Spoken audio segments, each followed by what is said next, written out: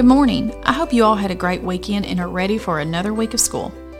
This week on the podcast, we're going to be focusing on one particular verse in the Bible, and then we are going to look at stories in the Bible that support what this verse has to say. Let's dive right in and read our verse for the week.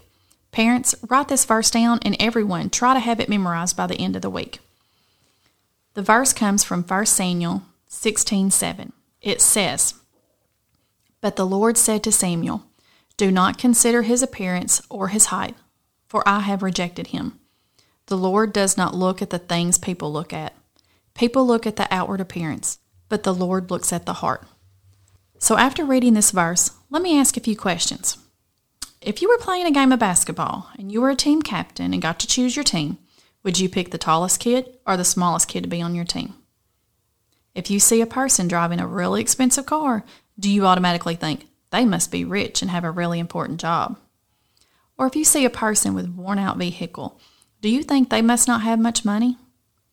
Do you think that a person's outward appearance makes you automatically think certain things about them, either positive or negative?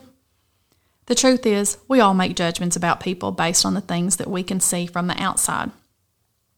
We judge whether we think someone is pretty or not. We judge whether we think they have money or not. We judge whether we think they will be good at certain things, and so on and so on. But did you know, judging a person by what you can see is very rarely accurate. Sometimes that person driving that nice car is in debt, and sometimes that person driving that beat-up clunker has $1 million in the bank. Sometimes the tall kid really has no interest in basketball, and the small one can make 9 out of 10 three-point shots. The verse that we read takes all of this even a step further. See, we look at outward appearances to try to figure out what a person is good at and maybe put them in certain groups based on their money, their popularity, and their outward beauty. But God is saying that He doesn't care about any of that. He cares about a person's heart. When God needs someone to go to work for Him, He isn't concerned about what that person looks like or their accomplishments or talents. He needs someone with a pure heart who is willing to go to work for Jesus.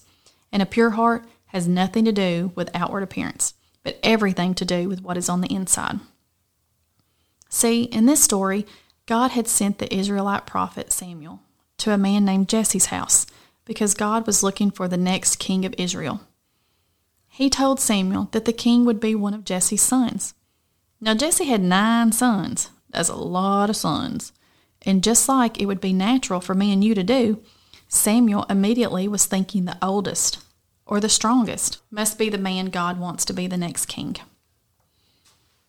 But one by one, Jesse brought in all of his older sons, and God told Samuel no. The funny thing about this story is that while all this was going on, David, who God would finally choose to be king, was out in the field tending sheep. Which means because he was the youngest and the smallest of the boys, Jesse didn't even consider David an option to be king. Instead, he left him out in the field to work.